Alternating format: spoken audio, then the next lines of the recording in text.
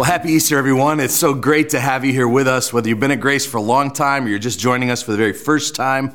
I'm just so thrilled that you've chosen to worship with us today. We like to say that we're an old church, but we don't act our age. Started in 1895, and we have deep roots and a deep love for the city and the region around Erie, Pennsylvania. But we also have a heart for the whole world. And so no matter where you're joining us from today, across the whole world, happy Easter.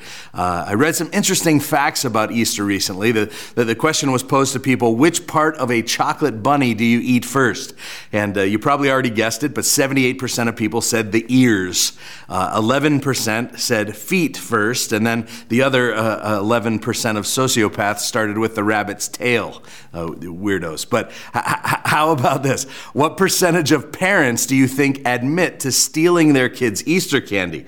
Well, it's 81% of parents admitted to being candy thieves. And to the other 19%, I would say, you know where liars go. Anyway, despite the chocolate and despite the bunnies and the candy, you all know that this day is far more than just a tradition that we gather to celebrate. This day has real life implications for you and me in 2023 and how we live and approach our days on earth. And so we're going to talk about that today. If you're kind of new around here, it's important for you to know that we're in the midst of a series right now, a teaching series on one of the most famous and beautiful chapters of the whole Bible, Romans 8. It's a series called Life in the Spirit, and we're going through this chapter verse by verse for 9 weeks. It's been an amazing journey so far. And actually, we would love for you to finish out the chapter with us over the next few weeks. In fact, would you consider making a commitment today that just says, I'm going to give church a try for the rest of April? So today's the 9th, you already got one down, and so for the 16th, the 23rd, and the 30th, will you just say, I'm going to put those 3 dates on my calendar, I'm going to lock it in, and this month I'm just going to prioritize my soul and my spiritual health by making church a top priority. And the end of this chapter, where we're going, Romans 8, has some of the most insightful, often misunderstood, even controversial passages in the whole Bible. So it's just a great time to jump in. We're going to pick things up today in Romans 8:22, and so if you have a Bible or the YouVersion app on your device, you can find your way there. And obviously, Romans 8:22 is not a typical Easter text, but this passage has resurrection implications all over it. Paul's going to acknowledge at the outset of this passage that it's easy for us to lose hope. In fact, some of you are here today and you're in the process of losing hope. You've had some difficulties happen. You got some health news recently. You can't kick that habit that's plagued you. You've got some mental health stuff going on. You had a relational falling out. Maybe you're just losing hope today. And guys, losing hope is a very dangerous place to be because on the day hope is lost, you begin to die inside. It's like a spiritual fire that keeps you going during tough times. That fire begins to go out. You hear stories of prisoners of war that can last a long time through very brutal circumstances as long as they have hope. But when that hope is lost, the end comes quickly. In Dante's Inferno, there's a sign that hangs above the entrance to hell. And the sign says, "Abandon all hope, ye who enter here." And so hell is presented as a place where hope has been abandoned. And some of you are living in a kind of hell on earth this Easter season because you feel your hope dwindling. Well, I've got good news for you today. One of the main things that Jesus purchased for you through his death on the cross and secured for you through his resurrection from the dead is hope. And so here's my big idea today. Because of Christ's resurrection, you can live with a glorious hope for the future. If you're here today and you're losing hope, hope is available to you. But let's just admit it. Hope is hard. I'm not going to stand up here on Easter Sunday and pretend that it's not. I'd be lying to you, just like those parents who said they didn't steal their kids' Easter candy. But the question is, why is hope so hard? Well, heck, just look around. I mean, it seems like the world is getting worse and worse by the day. Look at some of the headlines just from the past couple weeks. Another horrific school shooting, more train derailments, banks collapsing, nuclear weapons being tested, enemy nations joining forces, riots and unrest in the streets in cities around the world. Heck, you know it's bad when a few weeks ago they just threw in, oh yeah, UFOs are out there and probably aliens are everywhere. And everyone's just like, okay, fine, just add it to the pile.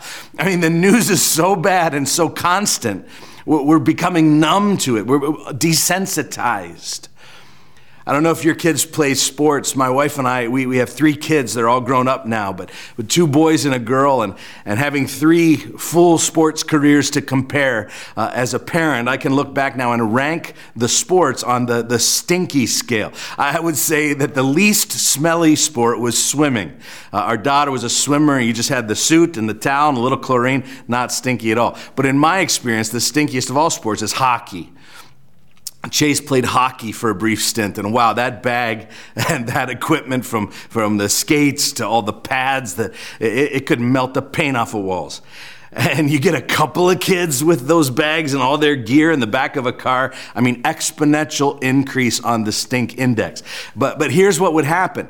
If you were in that smelly car long enough, like say coming back from a long road trip, do you know what happens? After a couple of hours in that car, you don't even smell it anymore. You've become immune. Now, just take one person who's coming in out of the fresh air to open that car door and get in the car, you're going to knock them out. And I think with all the wars and all the cultural deterioration and all the moral decay and the political infighting and the distrust of all institutions and no reliable media outlets, but they're still all telling us stuff 24 hours a day, and natural disasters, we've almost become immune to it all. I had a missionary friend come back to the States after being away for like 5 years, and he said, Derek, the stuff that's on TV would have been considered like pornography just a few years ago when I left. And I come back and it's just everyone's just accepted it as normal. It's like riding around with a smelly gym bag. Pretty soon, you don't even notice it anymore, just how bad things are. And so Paul starts out this section acknowledging a kind of hopelessness that we've become accustomed to, and it can encompass us when we see the world just deteriorating. Just a couple verses ago in Romans 8:20, he started describing it as the world being subjected to futility. There's a hopelessness because of the cycle of death and decay and decline that seems like it's on repeat in the world. And so we pick things up in verse 22 where Paul reinforces this again. He says it this way.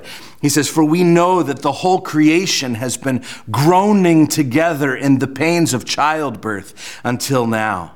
Now, many of you listening have either been through the pains of childbirth yourself, or you've been in the room and witnessed it. I witnessed it 3 times. In fact, when Kim was pregnant with our first Caleb, we went into these things called birthing classes, and I found out that I was going to be a childbirth coach. Now, that sounded very cool. I came from a long line of coaches. My dad was a coach, my mom was a coach, I was a football and track coach, and I had always loved coaching.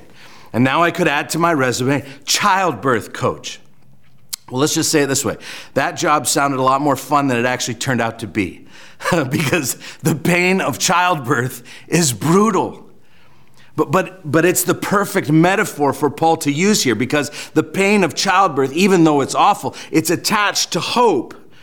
It's a pain that recognizes that on the other side of the pain is going to be a child, a little baby, that's going to make it worth it all. The pain is actually leading to life. It's groaning, but it's groaning with hope. And so Paul does this brilliant thing now. He says, and it's not just the world that's groaning. It's not just out there that's suffering, but we too, we have a pain in here.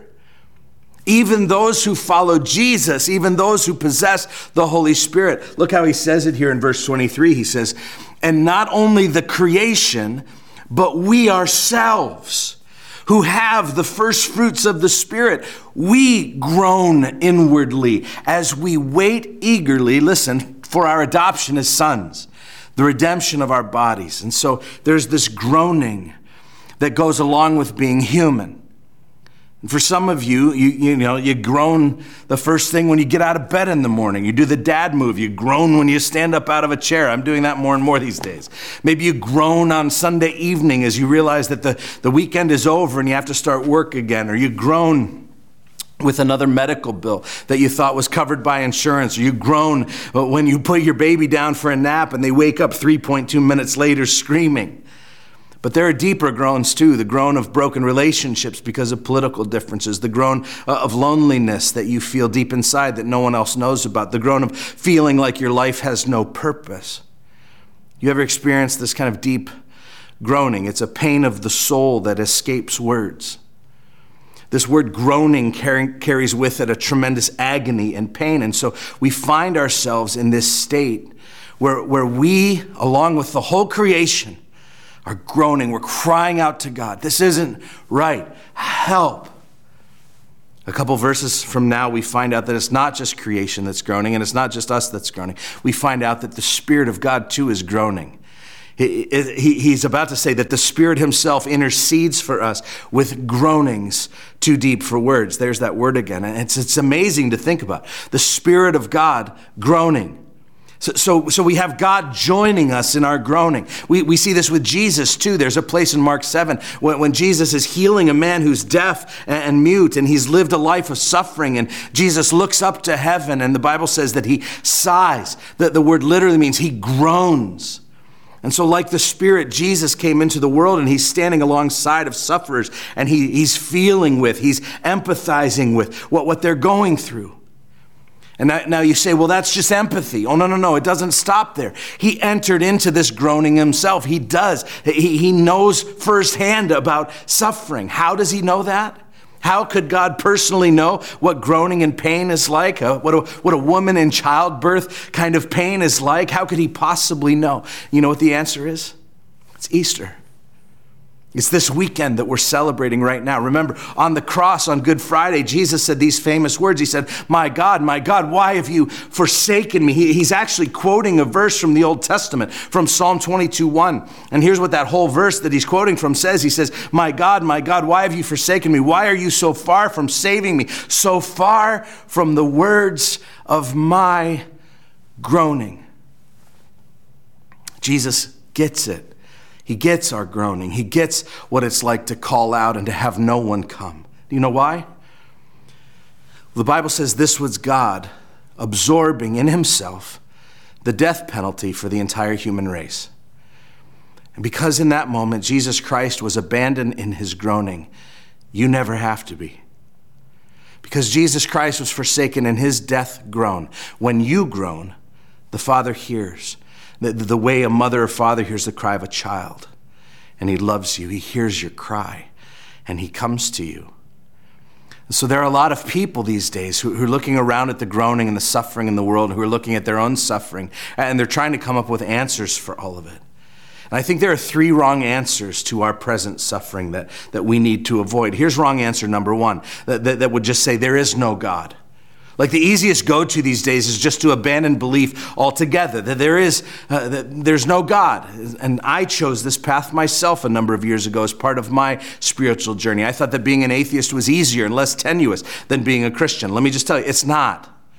Because you don't just get to go around poking holes in everyone else's belief. You actually have to come up with intelligent ways to explain why things are the way they are. And if the only tool in your toolbox is random chance, it's very difficult indeed to explain things. And so to try to explain the level of design, for example, and detail, for example, of every element of this world that we live in, to try to explain that without an intelligent designer, it's nearly impossible. I mean, just take one look at the finely tuned workings of the human body, the intricacies of the human brain or the heart or the central nervous system. Top on the list of perfection is the human eye. It's a marvel. It's more sophisticated by far than any autofocusing, color distinguishing, information gathering device humans can or ever will come up with. In fact, Charles Darwin, the father of evolutionary theory himself, said, to suppose that the human eye with so many parts all working together could have been formed by natural selection seems, I freely confess, absurd in the highest degree. See, whenever something manifests all the signs of intelligent design, we assume that there was a designer. The same way I would never walk down the hallway of our offices here at Grace and I would see a laptop computer on someone's desk and assume that that thing came from a chance explosion in an electronics factory. Instead, I look at that and say, well, some smart person designed that thing. And so saying that there is no God is an untenable option. Here's wrong answer number 2, that God is not in control. Some would say, okay, maybe there is a God up there looking down, but the world he made is spiraling out of his control, and there's nothing he can do about it. He's powerless to do anything about the problems of this world. But let me point this out. During his life on earth, Jesus came as a revelation of what God was like, and he showed us that this is not possible. In fact, God is in control of the universe, even down to the atomic and subatomic levels. Jesus did things like transforming the molecular structure of water and made it into wine. He took pieces of bread and fish and he fed thousands of people. He created matter from energy. He could suspend gravity. He changed weather patterns. He eliminated unfruitful trees without a saw or axe. He had a cognitive and practical mastery of every phase of reality on this earth. He's probably amused by what Nobel Prize winners are awarded for these days. So the idea that God is not in control is a false answer that many have accepted as true. Here's the third wrong answer, is that God is evil. Others may say, okay, well, I guess there is a God, but he must just hate me.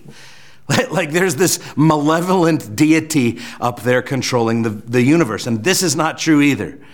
The Bible teaches that God is light, and in him there is no darkness at all. He never has the slightest dark inclination in his mind whatsoever. In fact, later in Romans 8, Paul goes through this long list of things that will never separate us from the love of Christ. God's love for us is breathtaking. And so the answer to why the world is the way it is not because God is evil. So according to our text today, well, what is the right answer to our present suffering? Here's how I would summarize. Our loving and powerful God is in the middle of redeeming what has been broken. And I say we're in the middle of it because there's a tension in the middle. He's not done yet. And the middle of projects is always messy, isn't it? It always feels hopeless. It always feels incomplete. I love watching great sports comebacks. And it's NCAA March Madness time right now. And I saw a game the other night where Miami was the underdog and they came back and beat Texas, the number 2 seed. And I knew, I'd already seen the final score. It was 88-81 Miami. But with 5 minutes, I was watching and they were down by 13. And when you watch a game like that back, there's this weird cognitive dissonance because it's still exciting and it's still tense. But you already know the final result. And so let me broaden the lesson out for just a moment. The middle of a hard story is tolerable when you know how the story ends. Do you know what it's called? Like when you get yourself focused in the middle on the victorious outcome during a time of struggle, that's called hope. And I think we've gotten hope all wrong. Our modern understanding of hope is kind of this wishy-washy, cross your fingers, uncertain kind of optimism. Like if you're dating a new guy and you're like, man, I hope it works out between us, or I hope we get married someday, or I hope he texts me back soon. That is not biblical hope. In the Bible, hope is an indication of certainty. It is a strong and confident expectation. Hope is faith in the future tense. It is gritty. It is rugged. It presses through the most difficult of circumstances. Hope is active. It's something that we choose. And wherever this hope is present, especially in difficult circumstances, it leads to a greatness of soul. It is this hope, more than anything else, that enables individuals and marriages and families and even churches to endure and prevail to the end. Every day, we choose to hope or not to. And listen, for you Christians out there, we've been talking this whole series about life in the Spirit. And hope is one of the greatest resources given to us by the Holy Spirit. As believers, we find the center of our hope right here in these verses, that God is in the middle of a redemption project. And although we groan, God has already started something in us. Paul describes it in verse 23 as the first fruits of the Spirit. See, in an agricultural society, when a harvest was ready to come in, that there was a first batch of fruit that would be collected. It was the good stuff. But it was only the beginning. It was a foretaste of the harvest that is to come. Other places in the Bible, Paul calls the Holy Spirit a down payment. It's the same principle. Like if you put a down payment on a house, you're giving the owner some of the money now, with the promise that there's more money to come. That's the same concept as here. The Spirit is our down payment with more to come. He is the first fruits with the full harvest yet to come. He's our earthly taste of the presence of God with the full presence of God, the full redemption of God yet to come. And so, yes, the Spirit is indwelling us now. Yes, the Spirit is transforming us now, and He's producing character and power in us now, and He's providing evidence now that we are children of God. But all of these things will bring with them the guarantee that God will finish and complete the work. The full harvest is yet to come. And this knowledge in the middle here, this knowledge should do something for us. It should produce something in us. And that thing is called hope. And so we're eagerly awaiting our redemption, Paul says. Now look at verse 24. He says, "For in this hope we were saved. Now hope that is seen is not hope, for who hopes for what he sees? But if we hope for what we do not see, we wait for it with patience." Hope, Paul says. Yes, you're groaning. Yes, that the world feels like it's falling apart. Yes, you have stress and anxiety and loneliness, but you must be patient because you're in the middle of a redemption project in which you know the ending. And so hope is this future orientation with which we can live our present lives. And just like love isn't a feeling, hope isn't just a feeling, it's a decision, it's an orientation, it's a mindset. So I ask you today, on Easter Sunday, are you a hoper? And to help you honestly assess that answer, I want to offer you 3 qualities of those who hope. And these statements are simply putting words to some of the stuff that we've already just talked about from this passage. But here's the first. Hopers understand that suffering is part of the story. So hope is not just this, blue sky thing that's reserved for the idealists and dreamers. In fact, I would go so far as to say that the people who put their head in the sand and who are oblivious to the world and just repeat in their mind that everything's going to be fine, like they don't actually possess biblical hope. They're just being naive. Hopers understand that there is suffering, yes, and more than that. They feel that suffering. Like when Jesus went to raise Lazarus from the grave, he knew exactly how that story was going to end. He knew it was going to end with celebration and resurrection and great rejoicing by everyone around. And yet, he sat down in the midst of the suffering with those who were weeping. And what does Jesus do? He weeps. See, hopers understand that suffering is part of the deal. Psychologist Scott Peck, in his classic book, The Road Less Traveled, he has a famous opening line to the book. It says, "Life is difficult." He goes on, he says, "This is a great truth, one of the greatest truths. It is a great truth because once we truly see this truth, we can transcend it." See, people who possess true hope, they recognize that hope can only exist in the midst of problems. If everything was perfect, there would be no need for hope. Paul says that hope that is seen is no hope at all. Hope needs a problem. How many of you have at least one problem? Or you know where to find one? Raise your hand. All right, yeah, we're all well on our way to hope. How many of you are sitting next to someone who really looks like they've got some problems? You probably shouldn't raise your hand on that. How many of you are sitting next to your problem? No, definitely do not raise your hand for that one. The point is, we all have problems. We all have groanings. And this is the fertile soil for true biblical hope. I better move on. The second quality, hopers stand on their tiptoes in anticipation. I remember being a really little kid and my parents telling me one day that my cousins were coming to visit. This was big news and I was so excited. I would run back and forth between my mom asking what time they would be here and back to the front window where I'd get up on my tiptoes to try to catch a glimpse of the car pulling into the driveway. This is eager waiting, the eager anticipation that Paul is talking about in this passage. One translation says it's literally like straining your neck to see. Hope stands on its tiptoes as it looks out into the future. See, hopers have their feet firmly planted in the now with an eager eye on the not yet. They're not naive. Now, hope isn't some fuzzy feeling, but it does anticipate a better ending. And so if you're in a place of groaning in your life right now, if you're in a place of struggle, maybe just a place of waiting, let me encourage you, don't give up just yet.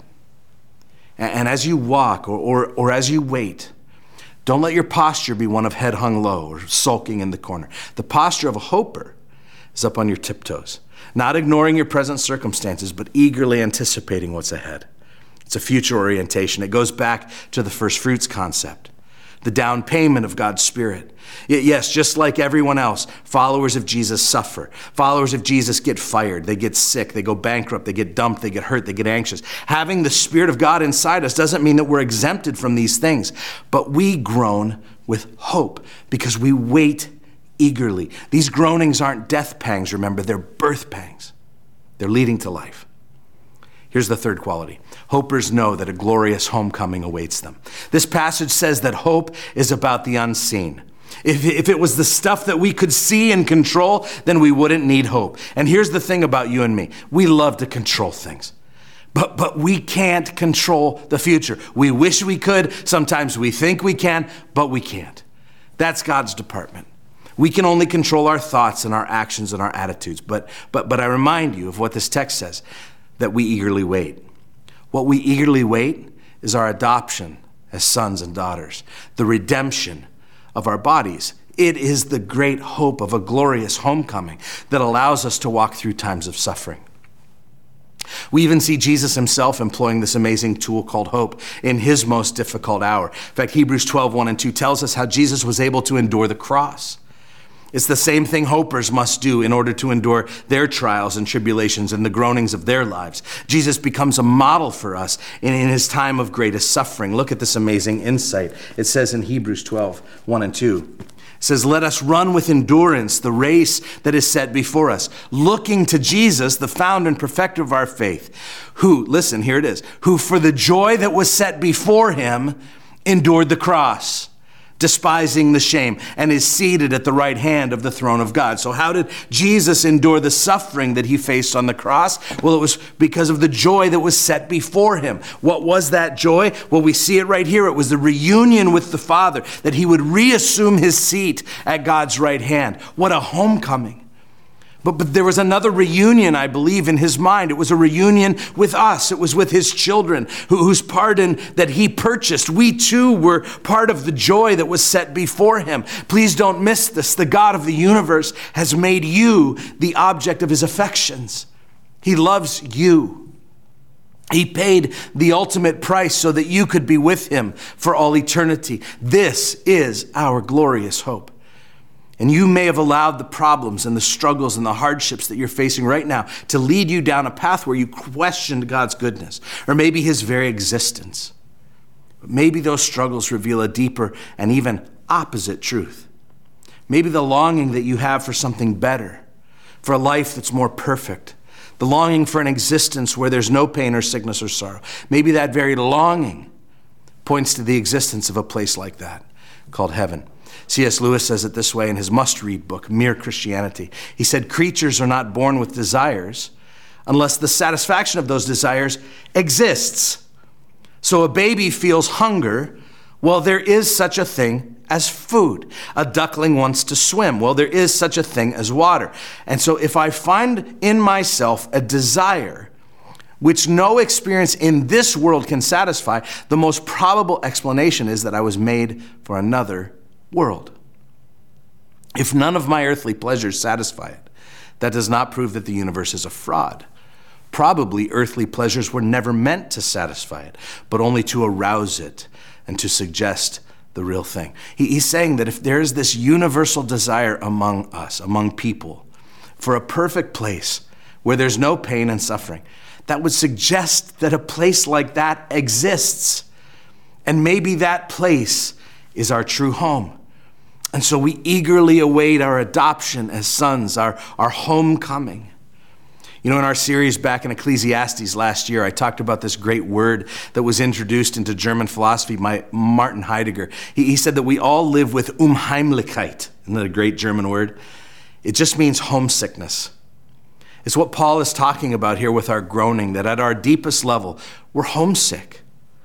We'll never be fully at home in this world. I likened it back then to staying at someone's house for a few weeks. Ever done that? It's really nice of them to host you and all, but you can never really fully relax in someone else's home, can you? Like even if their hospitality is off the charts, like at some level you feel like an annoying outsider. And you're constantly wondering things like, you know, is taking a shower in the morning going to wake people up? Or would they rather chat in the evenings, or should I just retire to my room early in the evenings? And like, what time, like I wish I knew where the cereal was. And I wonder where I might find a fresh roll of toilet paper, you know. And after struggling with these questions all day, then you finally do go to bed, but it's not your bed. And you lay on that pillow, but it's not your pillow. And as great as these people are, they're not your people. They're not your family. And so this place is just not home. You see, at the deepest level, we're homesick. And we're homesick for a future that we haven't arrived at yet. And if you try to make your home fully here on this earth, you will always find yourself exhausted and unsatisfied. The pillow here will always be lumpy, and it'll take you 5 tries to find the silverware drawer. It's not home. Things are not as they're supposed to be. And you know there's more. There's got to be more. We were made for more. And this is where hope comes in. And hopers know that a glorious homecoming awaits them. When our redemption is complete, we will be with Jesus. Remember, the middle of a hard story is different when you know how the story ends. And if you're a child of God, the story ends with the Father welcoming his children home. And here's the deal. If you want to possess true hope, it involves being in a right relationship, receiving forgiveness and new life from the hope giver. You can't just snap your fingers and decide to hope. Hope comes from a person. Hope comes from God. And for some of you on Easter weekend 2023, the reason you don't have hope is because you don't know God. You've not postured yourself in a right relationship with the only one who can give you hope, who can forgive you of your sin and welcome you home. And I'm here to remind you today of great news. God loves you. God loves you. A holy and sovereign and perfect God loves you. And he wants a relationship with you. And he's here right now to forgive you, to give you a whole new lease on life. The Bible's very clear that nobody was born a Christian. Jesus said you have to be what he called born again. You have to come to him and you say, Lord, I'm a sinner. I believe you died for me. You're the Savior. Please come and forgive me of all my sin. He would love to do that for you. And maybe you're a prodigal today and you've been running and you're just tired of running. He would love to cover you with his grace and his mercy. The promise for prodigals is that you can run into the wide open arms of a loving Father. He will gladly welcome you home. Easter is a picture for us that in the midst of our darkest moment and our groaning and suffering, because of the resurrection, you can hang on to a glorious hope for the future. A beautiful homecoming is possible for you. So I want you to consider this amazing song. And then we're going to provide for you an opportunity to take a spiritual step today. Love you guys.